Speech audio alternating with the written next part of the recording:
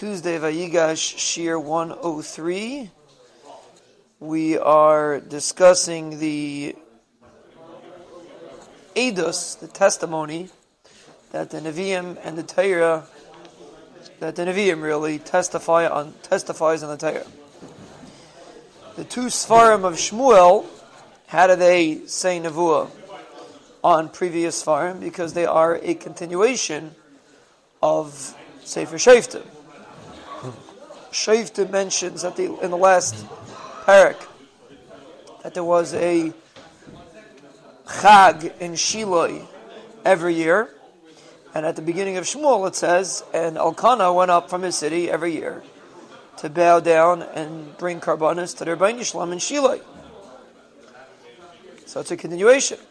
In Shoftim it says that a woman threw down a piece of millstone on the head of Avimelech and crushed his skull. And in Shmuel, Yoav says that Avimelech was killed by a woman. So it's being made on Shoftim. Shmuel says when Yaakov Avinu came to Mitzrayim and Klal Yisrael cried out to HaKadosh Baruch Hu, he sent Moshe Rabbeinu to Klal Yisrael to Mitzrayim. So you see, it's referring to that story in the Torah. Shmuel also refers to incidents in Sefer Shoftim. They forgot the Rebbeinu Shalom and he gave them into the hands of Sisera, which is a direct quote from Sefer Shoftim. They cried out to the Rebbeinu Shalom and they said Chatanu. Sefer Shoftim says the same thing. Shmuel also mentions Yerubal and Yiftach, which are from Sefer Shoftim, and there are many references to things in Chamisha Torah. For example, by Amalek, the Rebbeinu Shalom said, I remember what Amalek did to Klal Yisrael. Shmuel commanded to destroy Amalek, the entire nation, which is a hint, which is a reference to what it says in Parshas Kiseitze, to wipe out Amalek. Shaul mentions the chesed that the Caini did with Klal Yisrael when they came up from Mitzrayim, which refers to the Yisrael, Chever HaKaini, who is from the sons of Chayviv, the father of Moshe Rabbeinu, and it's a remez to the Eitzah that Yisrael gave Moshe. There is a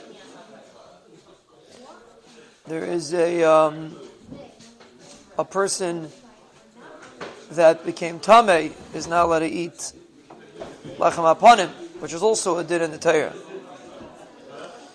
Shaul got rid of Oiv and Yedaini. Those are people that were busy with Kishuf and all these kind of things.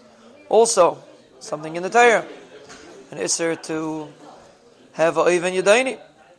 So not only is the Torah an Eidus, but all of the books of Nevi'im are Eidus. And it's really a chain of Eidus. That's basically his explanation, is trying to say why the Torah Shebiksav was written. So it's really a chain of testimony. Each one says Eidus onto preceding one, and also on the original Eidus, which is the Torah. For example, in Malachim, it says Chiel of Beisel built the city of Yericho, and when he laid the foundation, his son Aviram died, and when he set up the gates, his youngest son Seguv died, which fulfills the words of the Navi that the Rebbeinu Shalom told Yeshua ben Nun that whoever builds the city of Yericho, his family will die, Rachmana litzlan. The pasuk says Shloimeh sent Evyasar out from being a Kayan to fulfill the tzivui of HaKadosh Baruch Hu that he told Eli in Shiloh, which was a Nevuah in Sefer Shoftim. David told Shloimeh, follow in the mitzvahs, he gave it tzivui to Shloimeh, follow the mitzvahs of HaKadosh Baruch Hu, like it says, B'Teiras Moshe, something that it says in the Torah. Shloimeh said the Rebbeinu Shalom wants to live in clouds, referring to a pasuk in the Torah.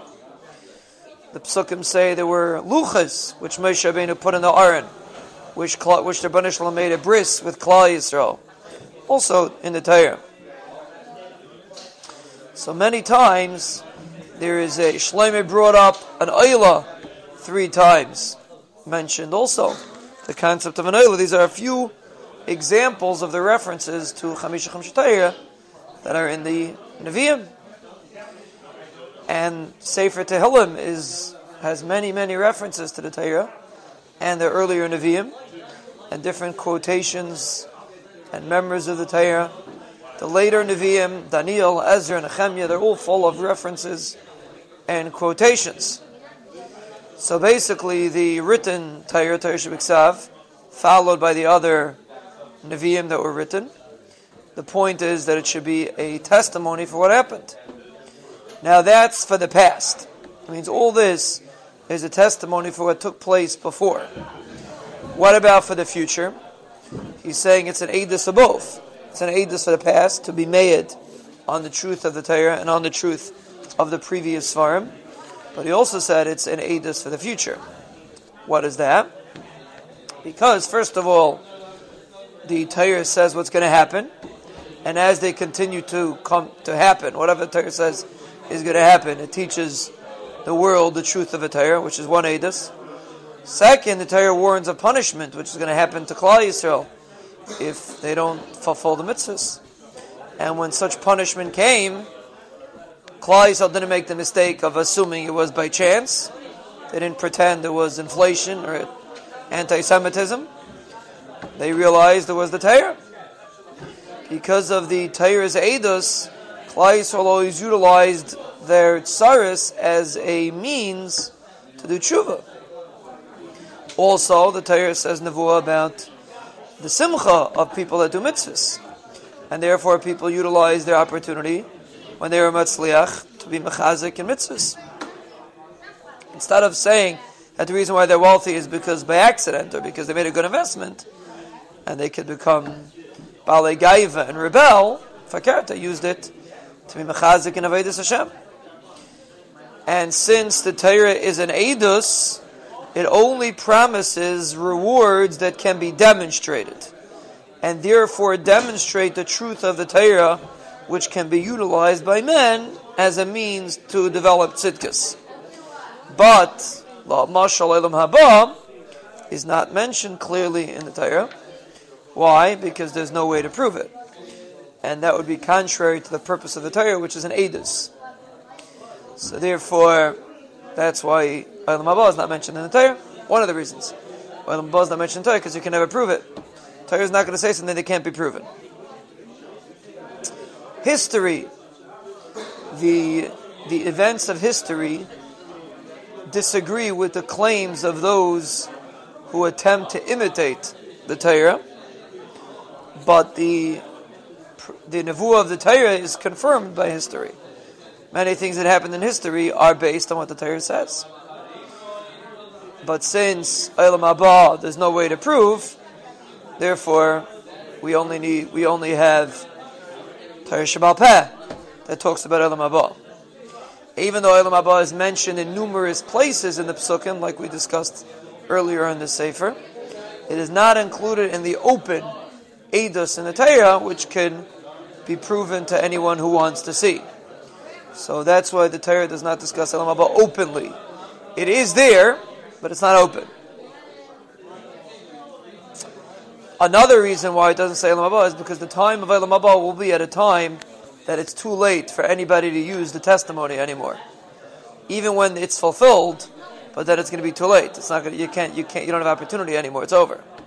So therefore, the Torah does not specify the Olam Haba, because it's something that either cannot be proven, and when it does happen, it's going to be too late.